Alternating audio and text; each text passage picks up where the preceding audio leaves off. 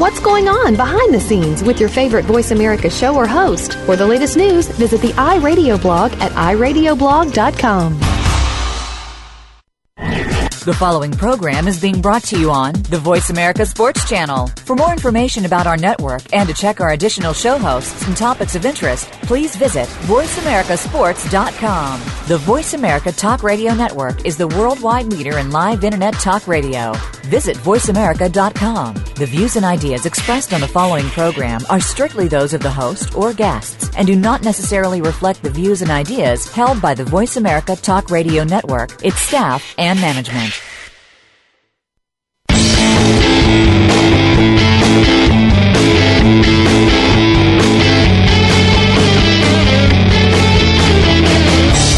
There's a strong link between sports and medicine. If you're not at the top of your medical game, you can't play well, or you just can't play. Welcome to Bruce the Sports Doc with medical expert Dr. Bruce Grossinger. This program looks at advances and breakthroughs in medicine and how it relates to sports. Plus, you'll receive preventative tips and analysis of sports injuries this week. Now, here's Bruce the Sports Doc. I want to welcome everybody to the newest edition of Bruce the Sports Doc. I'm Dr. Bruce Grossinger, and the weather here in Philadelphia is quite poor. We have a great show for you. We have Dr. Cynthia Beer of Wayne State University, and we also have Helen Struckmann, the manual therapist at Guru here in Philadelphia. We're really excited to welcome Dr. Joseph Fernandez, who is the sports medicine director from Rutgers University, and we'll be talking to him later in the show. To begin the show, really pleased to have Mr. Ray Ellis, who's the director of Voice America Sports. Good afternoon, Ray. Hey, Doc. How are you today? I'm doing well. I think we have a lot of rain here, and I think we had a little short in the microphone, but I think we're doing well. How are things out in the Valley of the Sun? Well, that's the thing about it. That they call it Paradise. There's one area here called Paradise Valley, and of course, it's paradise every day. But I think even a rainy day is, one to certainly appreciate. I just like to take the time out to tell your listeners, that I've certainly today I'm feeling humbled as I just think about one of my dear friends who had a heart attack, Ron Springs, who had complications with diabetes, had a heart attack, but he also had a kidney transplant. Courtesy of a former teammate of his with the Dallas Cowboys, and that was Everson Walls. And Everson wrote a book called A Gift for Ron, and that book is out on the stands. But certainly, just want to pay homage to my friend Ron Springs, and do whatever I can to kind of update you on what's happening in our world of the National Football League. Yeah, I have a very fond memory of Ron Springs. I just remember his thighs. I just remember how muscular he was. I remember the acceleration of when he went through the hole. I also remember the beautiful the beautiful gift of Everson Walls, like you noted, with respect to his kidneys, and he just died too young. And I'm really glad that we have a chance to pay homage to Ron today, and it's in that sad day. With respect to the CBA, there are two really important bits of news that just came out. As you know, the 8th District Court basically said the lockout could stay until the full appeal. I don't think that's a great surprise.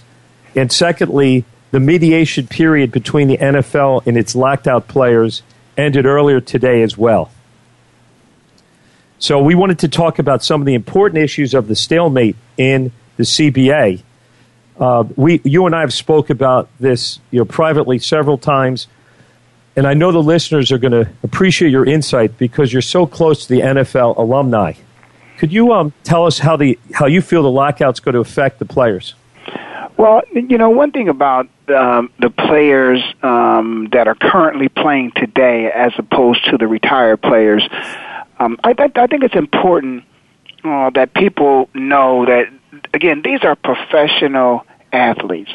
And so there is a way that they go about their business that has allowed them to achieve that plateau as a professional. There's those who could not do that and were not willing to do that, that could not make it to that level. So certainly what it takes, the commitment it takes to be a professional athlete, those players in terms of their conditioning and the what it takes in terms of the commitment to put in the time of study that's necessary to compete on the football field. It's not going to be compromised. It's not like if these players did not have the ability to go to a gym or a workout facility that the team had available for them, that they would not be able to work out. See, there are many players, it's just more recently, that the teams require players to come to their facilities on a more regular basis.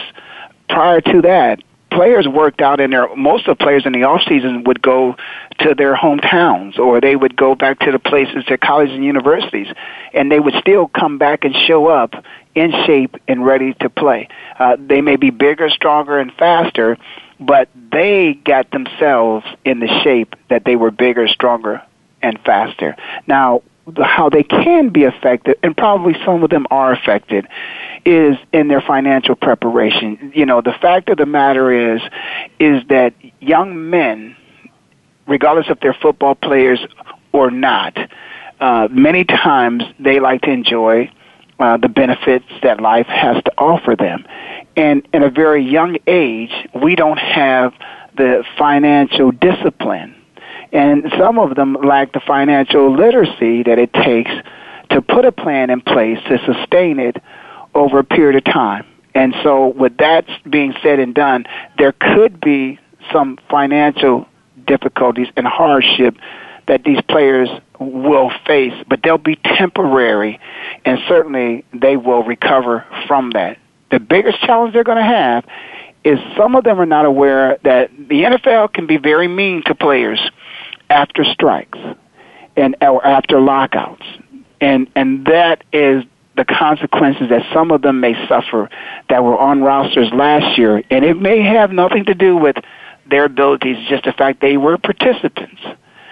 Some players will be sacrificed, and their careers may end after this lockout is ended and they go into training camp. So what you're saying really is, and I recall the last lockout in baseball, essentially the last strike, if people are very vocal and very active against the NFL, and if let's say are borderline or marginal abilities, if they are older players, they can be sacrificed. There can be real retaliation that could occur with respect to their own careers. And that's something that you really are fearing for some of your colleagues who are a bit up in age. You know, unfortunately, when you're 30 years old, that's kind of a threshold. That's a threshold year. And you're saying that what you've seen and what you anticipate is there may be some repercussions which aren't entirely due to their ability to play on the field. There's no doubt about that. And one beautiful thing about this particular negotiation and collective bargaining agreement, there's been, as a result of it, there is a lawsuit. But some of the faces are the biggest names, recognized names in the game. You know, unlike before. No, like before, where Reggie White was the face of free agency. You know, we have Tom Brady. We have Drew Brees. You know, we have Peyton Manning, you know, that have lent their name. We have Hall of Famer, retired Hall of Famer, Carl Eller. And so these are very recognized names. We have a second pick of the NFL draft. This year's draft, the second player chosen, Von Miller, has lent his name to this lawsuit, of which is going to be decided in the courts, and unless there is something that is agreed upon outside of the courts, and so it makes it very interesting, to say the least. And for some people, it's going to be good. For some players, the fact that there is not an off-season scheduled OTAs, that's good, because perhaps maybe some people weren't ready for them at this time. Maybe some players that are free agents need more time to get themselves ready and prepared, that they might be able to come in and compete for a job.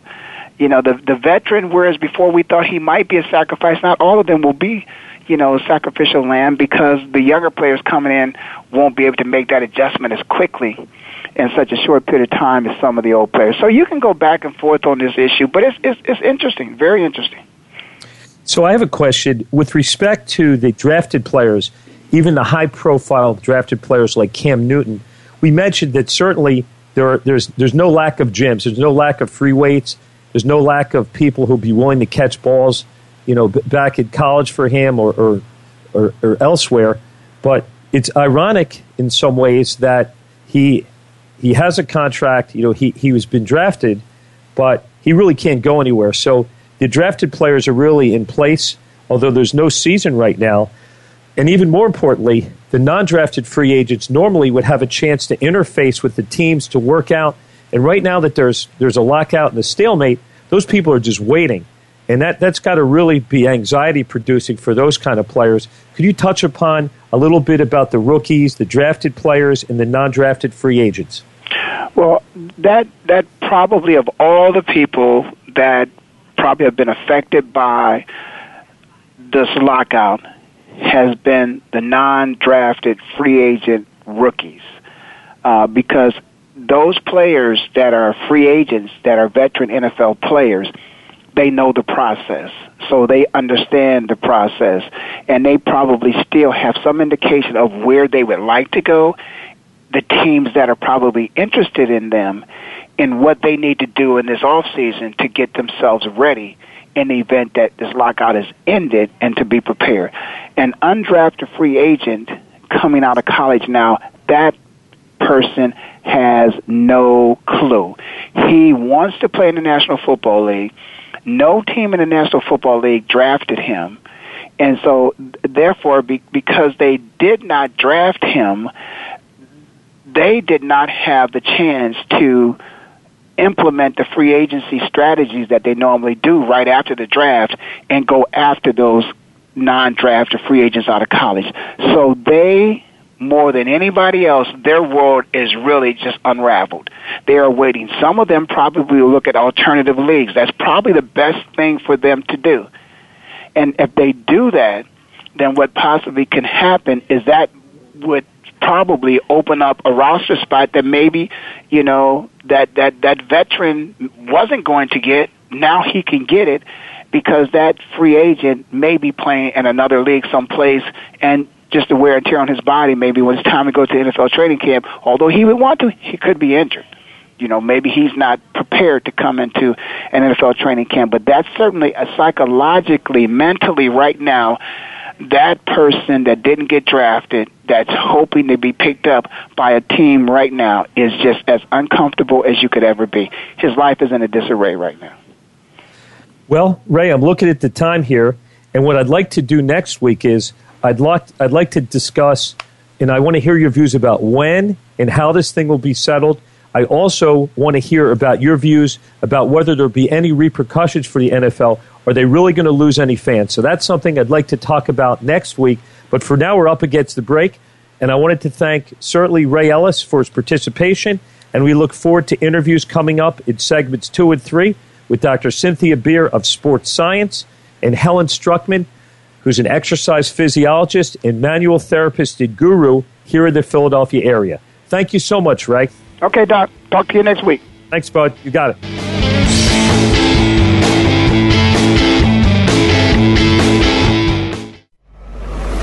Your internet flagship station for sports, Voice America Sports.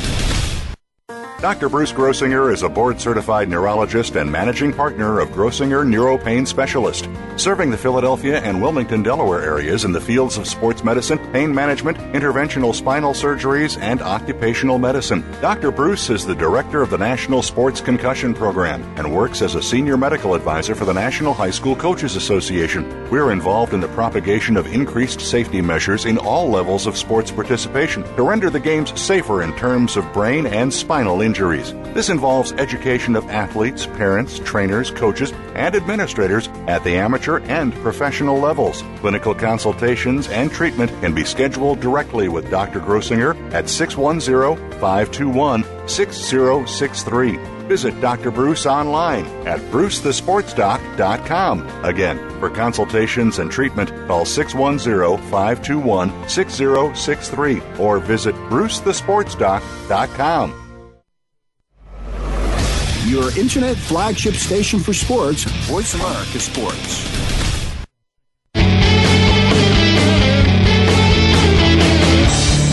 are listening to Bruce the Sports Doc with Dr. Bruce Grossinger.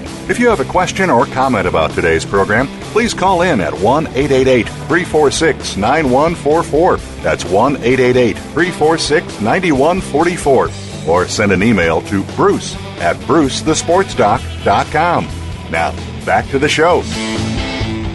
Welcome back to our next segment of Bruce the Sports Doc. We're very pleased to have in studio Dr. Cynthia Beer. She's the professor of biomedical engineering and director of research in orthopedic surgery from Wayne State University. She comes to us from Detroit, Michigan. Wayne State University has a long history of studying the brain, and in fact, the original model of head injury in 1939 came from Wayne State. It was called the Wayne State Tolerance Curve. Now, Dr. Beer works on a show called Sports Science. Now, it's one of my favorite shows. This is a show where you get to see football players, martial artists, and other athletes, and they are essentially being studied with respect to G-forces and physical forces. And the last show I saw, there was a gentleman who was a martial arts guy who kicked a piece of wood, and they talked about the forces that he generated, and that if he were to generate just a slight bit more force, he would have broken his foot. So this is what you can expect from sports science. Dr. Beer engages us today in a conversation of her research with respect to trauma to the brain. The original research deals with the military. As you know, we have wars on many continents right now, and the type of injury that patients are getting, the soldiers are getting, are called blast neurotrauma.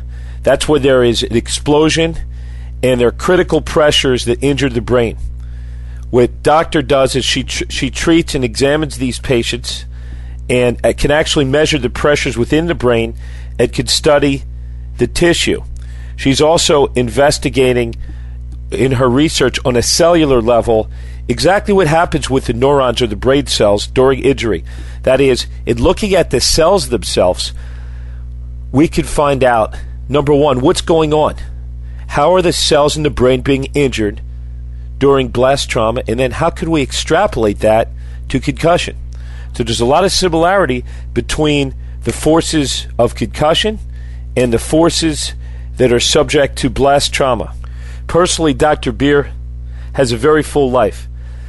She has 4 children, and she's married to an engineer named David and has a very cute black Labrador. On her mantle is an Emmy that she won this year from her work in sports science with John Brankus. Dr. Beer has worked to study the effects of concussion on the brain, and also has studied specifically how helmets and mouthpieces have helped diminish the forces to the brain. Unfortunately, her research points out that only about half of the force is diminished on a head-to-head hit with the helmet. So let's say there's an 80 G-force hit. That the helmet only reduces 50%, so therefore there's 40 Gs being subject to the brain itself. And I'm going to describe what happens. There's a force that comes through. There's acceleration, which is the pop of helmet on helmet. And then in physics, there is an axiom. For every action, there's an equal and opposite reaction. So firstly, the brain is subject to an initial hit, then a deceleration force where the head shoots back. This force has been likened to the same force of a sledgehammer. Dr. Beer, therefore, is very active in looking at football helmets, looking at the outside shells of the helmets and the inner material, the foam, and she's working to try to find the optimum type of helmet to protect the brain. Further, we discussed with Dr. Beer the most dangerous places to be on a football field, and clearly that has to do with special teams. And that's because you have, looking at it from a physics standpoint, you have one team running down the field and the other opposing. So you have force vectors which are essentially adding up or summating. And therefore, a head-to-head hit with somebody who is on the special teams, a player could equal up to 190 G-forces. And it's no surprise that some of the most disabling concussions occur in the context of special teams. I asked Dr. Beer about her interest in athletics and whether she was a great athlete growing up. She was really a scientist, and she's very humble and calls herself a geek. She's very interested in watching sports, but her playing sports is clearly on a very amateur level.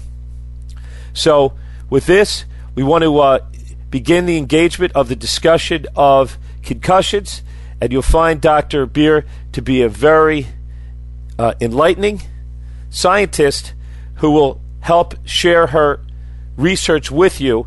And again, we're talking about the brain, the cellular level, and all the factors, including the forces, the blood flow, and the metabolism of the brain.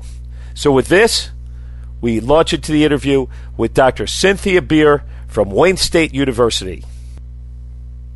We're talking about how the brain can be injured in blast force. We're talking about now something we call ischemia, when the brain is deprived of oxygen and nutrients in the stroke. That's another type of insult to the brain, and the tissue is affected a certain way.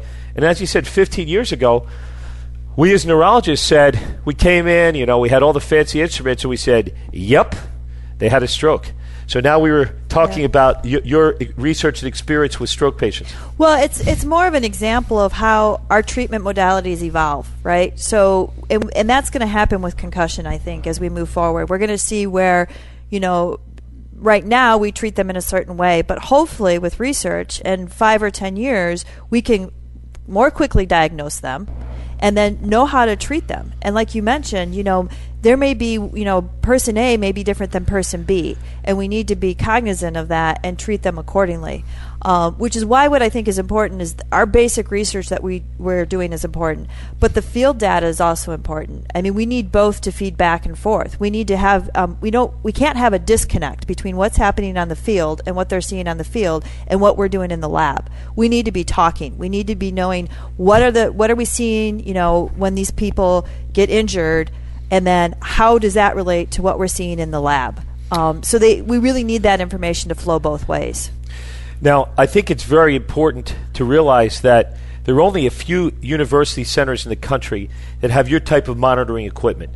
Anybody who watches the Sports Science show realizes this isn't something you're going to get at Pep Boys. Okay, yeah. You guys are truly the experts, and it's truly an honor for myself and my brother Douglas Grossinger, who's with the National High School Coaches Association, to work with you, because ultimately the cure can only come when we understand the mechanism of injury. Exactly. And if you could, now we were talking a bit off the air about some of the ways you measure the forces between the brain and how you can measure the pressures. We talked about the TMJ, which is the temporomandibular joint. And also, could you give us a sense for how you measure the pressures in the brain when it comes to sports, particularly some of your athletes, we talked about MMA, maybe your soccer players with heading in some of your research. So getting into the sports-specific areas, could you tell us about how you monitor in some of your early data? Yeah. Well, we've done a lot of research in sports neurotrauma as well. One of the key areas that we've looked at is soccer heading and that repetitive subconcussive events that occur.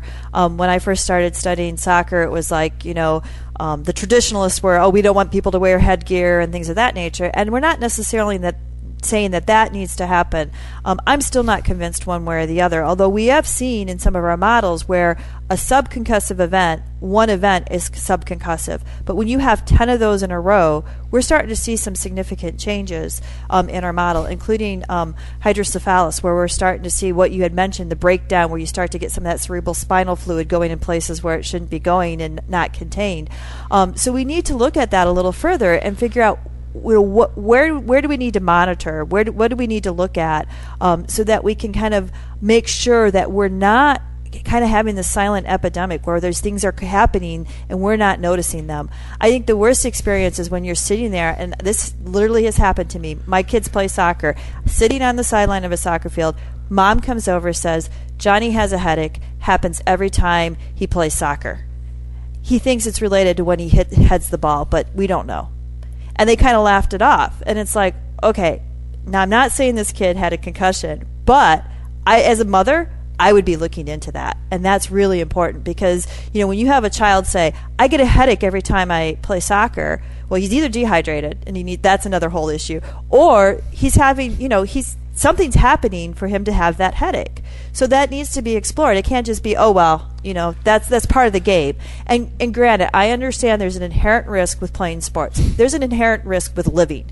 Let's be honest. I mean, we all have a risk. We get in our cars every day. We have a risk. That's part of it. But we have to start, determining what risk we're willing to accept and what's not acceptable. And so I think it's important for us to kind of, figure out what those risks are and try to mitigate them. Now, we're not going to be able to eliminate all risk. It's just not going to happen. But we need to find ways to mitigate them. Helmets, mouth guards, things of that nature all need to be looked at. We did some studies looking at mouth guards and whether or not they could reduce concussions. There's a lot of anecdotal information out there, and there's going to be continued anecdotal information until we really nail it down and do a really nice longitudinal study to determine the effect of wearing one versus not wearing one. What we did see in some of our preliminary research is that the bimaxillary mouth guard, the one that covers both your upper teeth and your lower teeth, that's a custom fit, reduced the strain seen at the base of the skull more than any other mouth guard or no mouth guard alone. And that's because the thought is that it creates a space in the TMJ, that temporal mandibular joint, the one, your jaw joint basically. So it creates this space so that when you do get an impact, whether it's due to chin strap loading or a direct impact, you have a cushion there. You have the ability so that you don't load the base of the skull with that bone. So that stuff needs to be further explored. We have a tremendous opportunity to use some of these new materials that are coming out. There's a lot of new materials that are being discovered for helmets, for mouth guards that we need to look at because they're becoming thinner, which makes them more usable. That's one of the biggest complaints. It's not comfortable. I don't like wearing a mouth guard because it's not comfortable. I don't like how it fits, things of that nature. So I think we need to look at some of these new materials, explore our options.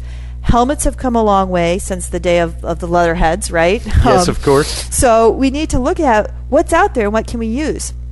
Helmets do a pretty good job decreasing linear acceleration, but the one thing that we hear about a lot is angular acceleration. How fast does your head, flip back, or when you hit, how fast does it, turn one way or the other? So this is kind of like the circular motion of your head. Ask a boxer how to knock out another boxer. You got to make their head spin. And that's going to be the knockout punch. If you can get their head to turn, you're going to have a knockout punch. So that's what we need to look at, angular acceleration. How can we take a helmet and design it so that it decreases that angular acceleration? That's tricky. It's being done, and we're working on it, but we have a little ways to go. Well, we actually probably have a long ways to go. But we need to look at, using our models, not just our biomechanical surrogates, our crash test dummy type surrogates, but our finite element models, our computer models can be so insightful for design of helmets and things of that nature. And that's some of the efforts that we're going to start at Wayne State and hopefully continue on, is try to come up with ways that we can, make our protective gear more protective. Right. So when we look at helmets, we see the outer shell, and we also have the inner material. Right. And it's interesting that when I first started practicing neurology, we talked about if the outer shell was too hard, it wouldn't really absorb the blow. If it was made out of some big forged metal, it really would do nothing. Right. Because the optimum football helmet and also hockey helmet, in a really catastrophic case, if it absorbs the blow and it collapses, then that should be useful. So we have to find a kind of a happy medium to have materials that can collapse and absorb the blow, but yet still be durable. We don't want to have a helmet that's like the exploding golf ball, because then that will not be durable. And another point is, as the helmets, if we have more mass, which may provide more protection, we really find that we're creating battering rams, that we're creating, with these large, fast athletes, we're really using physical equations, force equals mass times acceleration. The bigger helmets with the force, they seem, particularly with the helmet-to-helmet contact that's so prevalent and discussed. So it's really a fine line. And what I always get asked as a doctor is, what's going on with the helmets, what are the best helmets, and as you would say, it seems like it's a moving target. Without getting into brands, disparaging or promoting brands, could you give us maybe just a little discussion on where you see the improvement of helmets going in the future? Yeah, I think you're right in terms of increasing the mass is not the answer. And it's not just from the battering ram, but it's also from, as you know, neck injuries. You start to have more mass on the neck, and you're going to ultimately create some neck injuries as well. I don't think necessarily increasing the mass is going to help. I think we need to start looking, like I said, at the new materials. We need to start looking at ways to design these helmets so that they can dissipate some of this angular acceleration, somehow decouple that impact from the head. So you need to have a system so that, whether it's a sliding mechanism or something, so that when the helmet moves or the helmet absorbs that impact, that motion that it goes through to absorb the impact is not translated to the head. So, there's a lot of new technologies out there that we need to look at. The outer hard shell of the helmet, you're right, is real important. And then that padding material inside is also important. It's that combination. It's dissipating that force and also kind of distributing that force. That's what's so important, is you have to distribute it over a larger area, but then you also have to dissipate it. It's sort of like the crash barriers on the highway. When you crash into them, and they have like several barrels set up so that it dissipates it over a longer duration. And that's exactly what the padding material does inside the helmet, is it dissipates it over, kind of slows it down or creates a longer deceleration curve so that it's not as big of an effect on the brain. Well, as I said, I'm really glad that you're working on this material, and there's also at times there's multiple steps. That is, if we find what we feel to be an optimum helmet, we then we get into the branding, and we have to, at times the best material may not be the one that's promoted by a particular professional league, and there is some resistance to change. And it's also resistance on the part of the athletes as well. For instance, as a hockey player, there was resistance to even wearing helmets. Right. And I played in that, and I've had some significant facial restructuring surgically. And now in the college sport, I was happy to say, I played at Lehigh. It was mandated that we had helmets and cages. Mm-hmm. So I think that, number one, we have to develop the ideal helmet. We have to extrapolate it to our high school players, and we have to distribute it particularly to areas that may not be able to afford them. Yeah. We have to make sure that varsity and JV athletes get the same type of helmet. And frankly, that's a big disparity. Even here in our suburban areas, we see a lot of bad concussions in people that just happen to be JV and not varsity because they get lesser equipment. I wanted to work back a bit just in a discussion for the audience, because you touched upon some great areas of neuroscientific interest to me. One is you talked about hydrocephalus, and I want to define that for the audience. That means when the brain actually loses its mass, and we see that in our patients who have chronic traumatic encephalopathy. And this has been studied certainly in multiple centers, including at BU. And what happens there is there's infiltration of tau bodies, these brown staining tissues, and we have loss of tissue. And what happens? The brain abhors a vacuum, and so instead of having cortical brain tissue in gray matter, what we see, we basically have fluid, cerebral spinal fluid.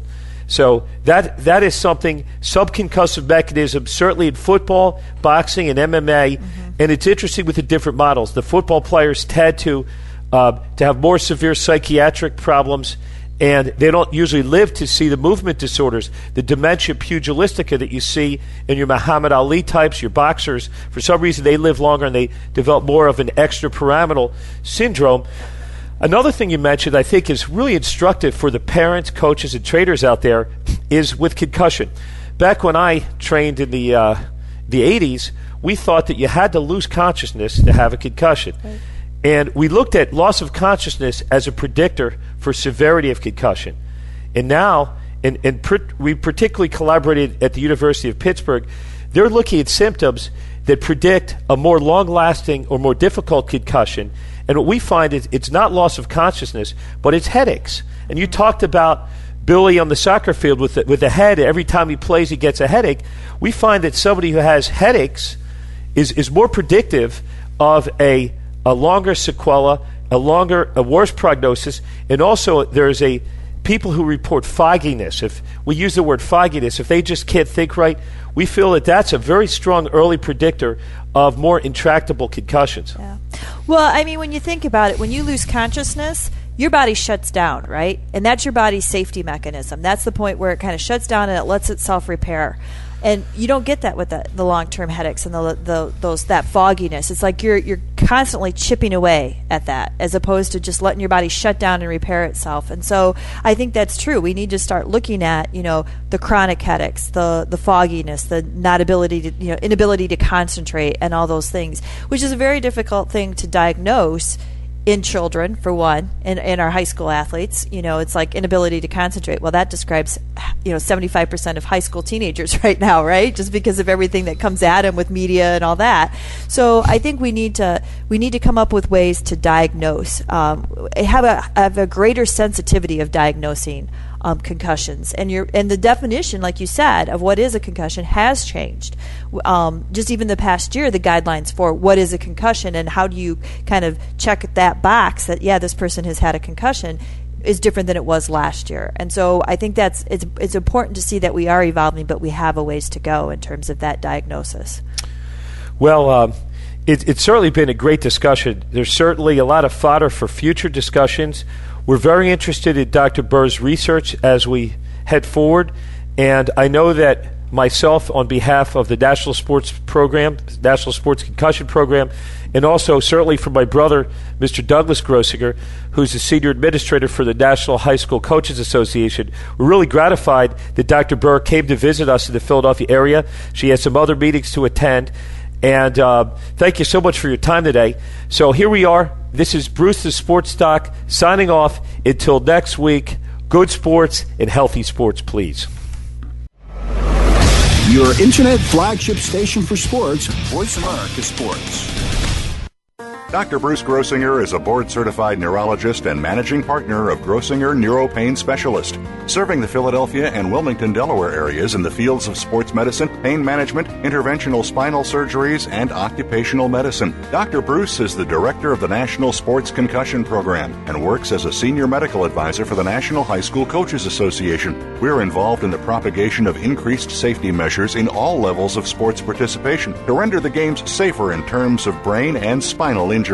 This involves education of athletes, parents, trainers, coaches, and administrators at the amateur and professional levels. Clinical consultations and treatment can be scheduled directly with Dr. Grossinger at 610-521-6063. Visit Dr. Bruce online at brucethesportsdoc.com. Again, for consultations and treatment, call 610-521-6063 or visit brucethesportsdoc.com. Your internet flagship station for sports, Voice America Sports.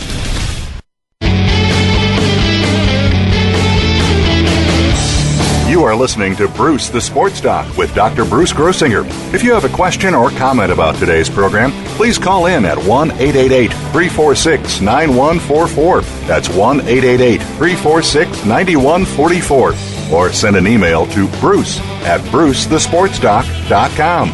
Now, back to the show. This is Dr. Bruce Grossinger, Bruce the Sports Doc of VoiceAmerica.com. We are very interested in having a very broad-based treatment for sports injuries. And to this end, we have a very special guest. Ms. Helen Struckmann is here, and she is a licensed physical therapist in the Philadelphia area. We have collaborated over quite a long time, longer than Helen and I would like to admit, because it would indicate our age, actually, that we have Helen treating our patients who have musculoskeletal injuries, both from a traumatic standpoint as well as from a sporting standpoint. And Helen has a place called the Serenity Spa, which is in Media, Pennsylvania. And we wanted to talk a bit about the approach that Helen has. So, number one, Helen, I wanted to welcome you to our show. Thank you. And maybe perhaps you could give the listeners a sense of what you do when somebody comes in with an acute injury, and they might have a bruising or swelling, neck, back problem, extremity problem. Give us a sense as to your thought processes, how you diagnose the problem, and how you use manual therapy and other alternative treatments to help the patients. Certainly. Well, probably the most important thing is to find out if the individual has seen another professional like yourself, or perhaps a chiropractor, or whether it is something that is such an acute injury that we're really the front line of who has seen the client. And probably the first thing that I would want to do is make sure that they do have proper screening from a professional like yourself to make sure that there's not any significant injuries. Typically, we can determine this by simple palpation. If it is so excruciating that the person's not able to tolerate any kind of real pressure whatsoever, then we're really going to stay away from that injury. Certainly, we don't want to deal with any breaks, any acute significant injuries. But certainly, your simple sprain, strain, any kind of overexertion responds very, very well to massage therapy. And certainly in conjunction with physical therapy, in conjunction with perhaps having injections, more of the traditional pain management, I think that adding massage therapy is a very, very integral part of long-term rehabilitation for the client. Right. So it seems that's a very important point that you made, that it's really a multidisciplinary team approach. Absolutely. For instance, somebody comes in, they have an injury, obviously they might get some x-rays, they might be evaluated by a doctor such as myself, and once it's defined as a musculoskeletal injury or soft tissue injury, whether it be any type of athlete, whether it be a strain of a joint or the spine itself, whether it be a basketball player or a football player, it's important that we have a team approach. But massage therapy definitely has its role because, number one, you're actually spending a lot of time with the patient. You're actually affecting them through manual techniques. Could you perhaps share, Helen, about what type of manual techniques do you use? What are the branches of massage therapy that you employ, and how did you learn how to do this? And tell us about a little, if somebody were to come into your office, walk them step by step as to what they can expect in your office. Certainly. Well, the first thing certainly is to get a thorough client intake form where you're able to find out exactly what their pain is, what their pain level is, where they're experiencing this discomfort, how long they've had it, whether there is tingling or numbness, and certainly that would be an indication of more spinal problems such as a herniation or perhaps nerve involvement, and that's where you would certainly come in. The vast majority of the clients that I see right now probably are your weekend warriors, where maybe they have exerted themselves a little bit too harshly over the weekend. They wake up and they're stiff and they're sore, and they just really, really hurt. Or even we see a lot of golfers, also a lot of people that are just overexerting themselves with any kind of sports injury. And typically they'll come into our office and we'll give a very, very thorough intake if they're coming in for just your standard therapeutic or perhaps deep tissue massage. Now, if we're working with a client that has been referred to us from a physician or perhaps in a lawsuit situation, we would do a very, very thorough assessment to see exactly what's going on with the patient. Typically, our probably most common massage for sports injuries would be our sports massage. Typically, that's a combination of neuromuscular, perhaps Frimmer, certainly Paul St. John Barnes, myofascial release, some trigger port. So as opposed to a full-body relaxation massage that might be done deeply, these are very, very, very specific techniques that are utilized with those types of patients. And then certainly at a later time, they might come in for the full-body work, or they might even do that in tandem. Right. So it seems that it's important for the listeners to seek out somebody who's very well trained in massage therapy. Across the nation, there are probably different schools of massage, but I can tell you from firsthand that Helen Struckmann is one who is able to use the different scientific approaches. So there is a role for a maintenance massage or general relaxation massage, but what we're talking about here on Bruce the Sports Doc are people that have serious injuries, that is deep musculoskeletal injuries. They may have derangements of the spine, such as the sacroiliac joint and the lumbar spine, or they may have an impingement syndrome of the shoulder. This is very important for the baseball pitchers out there because the anatomy of the shoulder is such that the clavicle interfaces with the rotator cuff and the subacromial region, the deltoids, infraspinatus, supraspinatus.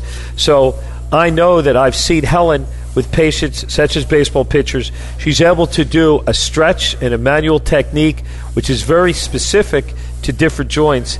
And also the fact that she mentioned different eponyms, essentially for different schools of thought, that the massage therapy is a very integral part of the medical treatment. So at this point, we're out of time for this segment. We wanted to thank Helen Struckmann for her participation in Bruce the Sports Doc. And as always, enjoy sports, but try to be safe. Thank you. We want to thank Helen Struckmann for spending time on our show. She certainly shared a lot of useful information with us. And the most important bit of information is that if you are a massage therapist or exercise physiologist, it's very important for the patient to be cleared by a medical doctor of some sort. That is, when patients have certain symptoms, such as weakness of muscles, numbness, or change in reflexes, those people should be evaluated to make sure that there isn't a structural problem in the neck or the back. Some of the most common structural problems we see in clinical practice in the neurology office are injuries to the discs that can slip out or be herniated, and nerves which are pinched. More ominous are injuries to the spinal cord itself. The spinal cord is part of the central nervous system. So when there are spinal cord injuries, the reversibility is much less than when there are disc and nerve injuries. So what Helen rightly espouses is when somebody is injured, they should go to a doctor, they should be cleared, and if the doctor says there is no nerve injury, there's no disc injury, and the spinal cord is okay, and they need physical therapy and manual treatment, then physical therapists, chiropractors, and massage therapists are an excellent choice. As part of our show, we like to try to dispel myths with respect to brain injuries. One of the main myths has to deal with whether or not an athlete has to fully pass out or have a loss of consciousness in order to have a concussion. So for you listeners out there, I'm going to give you a moment to think. Do you need a full loss of consciousness to have a concussion, or could you suffer concussion without fully passing out? The answer is you do not have to have a full loss of consciousness in order to pass out. In fact, patients, athletes on the field of play may not fully pass out, but they may experience a whole host of symptoms, including headaches, slowing down, trouble concentrating, dizziness, problems with their vision, memory, and balance. Now, you might ask, Dr. Bruce, how come you don't have to pass out? Well, it has to do with the hit itself. When I watch a hit on video, I like to look and see, number one, whether the head was in a neutral position facing straight ahead or whether the head was turned or rotated. One of the most devastating injuries I witnessed was Sidney Crosby's concussion, and that is his head was rotated. There was angular acceleration, and that kind of force is much greater on the brain than a direct linear, that is a hit directly in the line. So when I analyze a hit, I look to see if there is angular acceleration. When boxers are knocked out, that has to do with angular acceleration, and what that does is it means that either both parts of the brain, both cerebral hemispheres, or the brainstem get knocked out.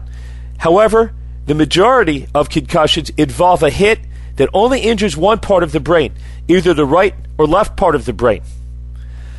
The part of the brain that you should know is injured most often is either the frontal lobe or the temporal lobes. And as you go along, you're going to become familiar with this type of jargon. And it's very important because the temporal lobe has certain features. the memory circuit, which is the hippocampal and parahippocampal gyri, are held in the temporal lobes. So if we look at the middle part of the brain, the bones, the petrous bones are right there. When there's an impact, pop!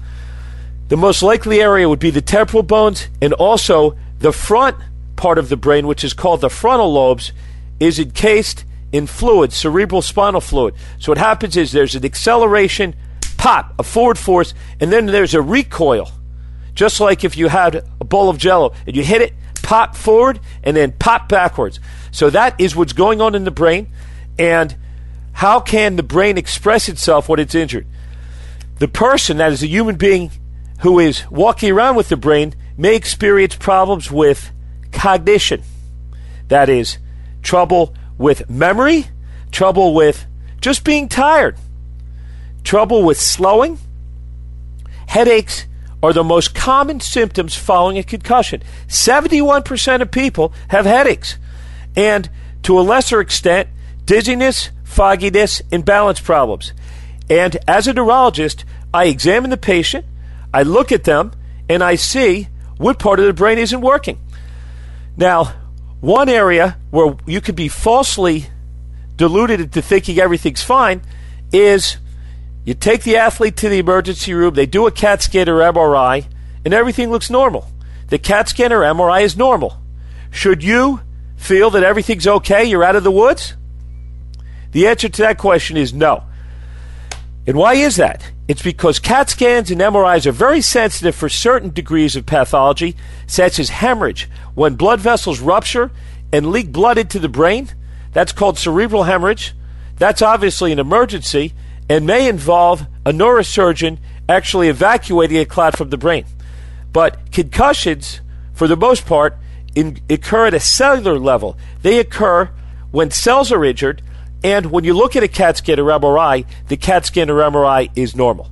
So please, don't be falsely reassured that everything's okay if the CAT scan and MRI is normal following a concussion. The opening kickoff is a beauty. It's a fly ball deep right field. Back goes O'Neal. He's at the shot. Got it with 2.8 seconds left to left. I don't care where they put him.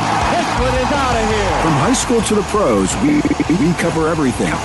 Let your voice be heard. Voice America Sports.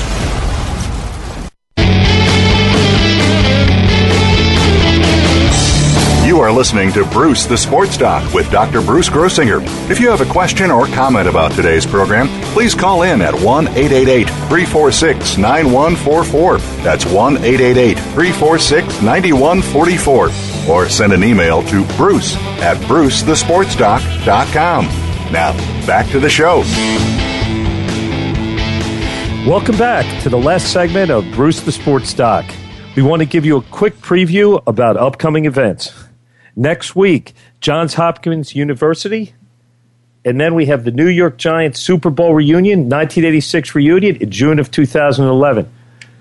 We've got Ray Rice, Baltimore Ravens, who's going to talk to us about what it's like to be a running back in the NFL. We have hockey great Keith Primo, and we have a whole show on spinal cord injuries with Dr. Andrew Freese and Adam Taliaferro of Penn State.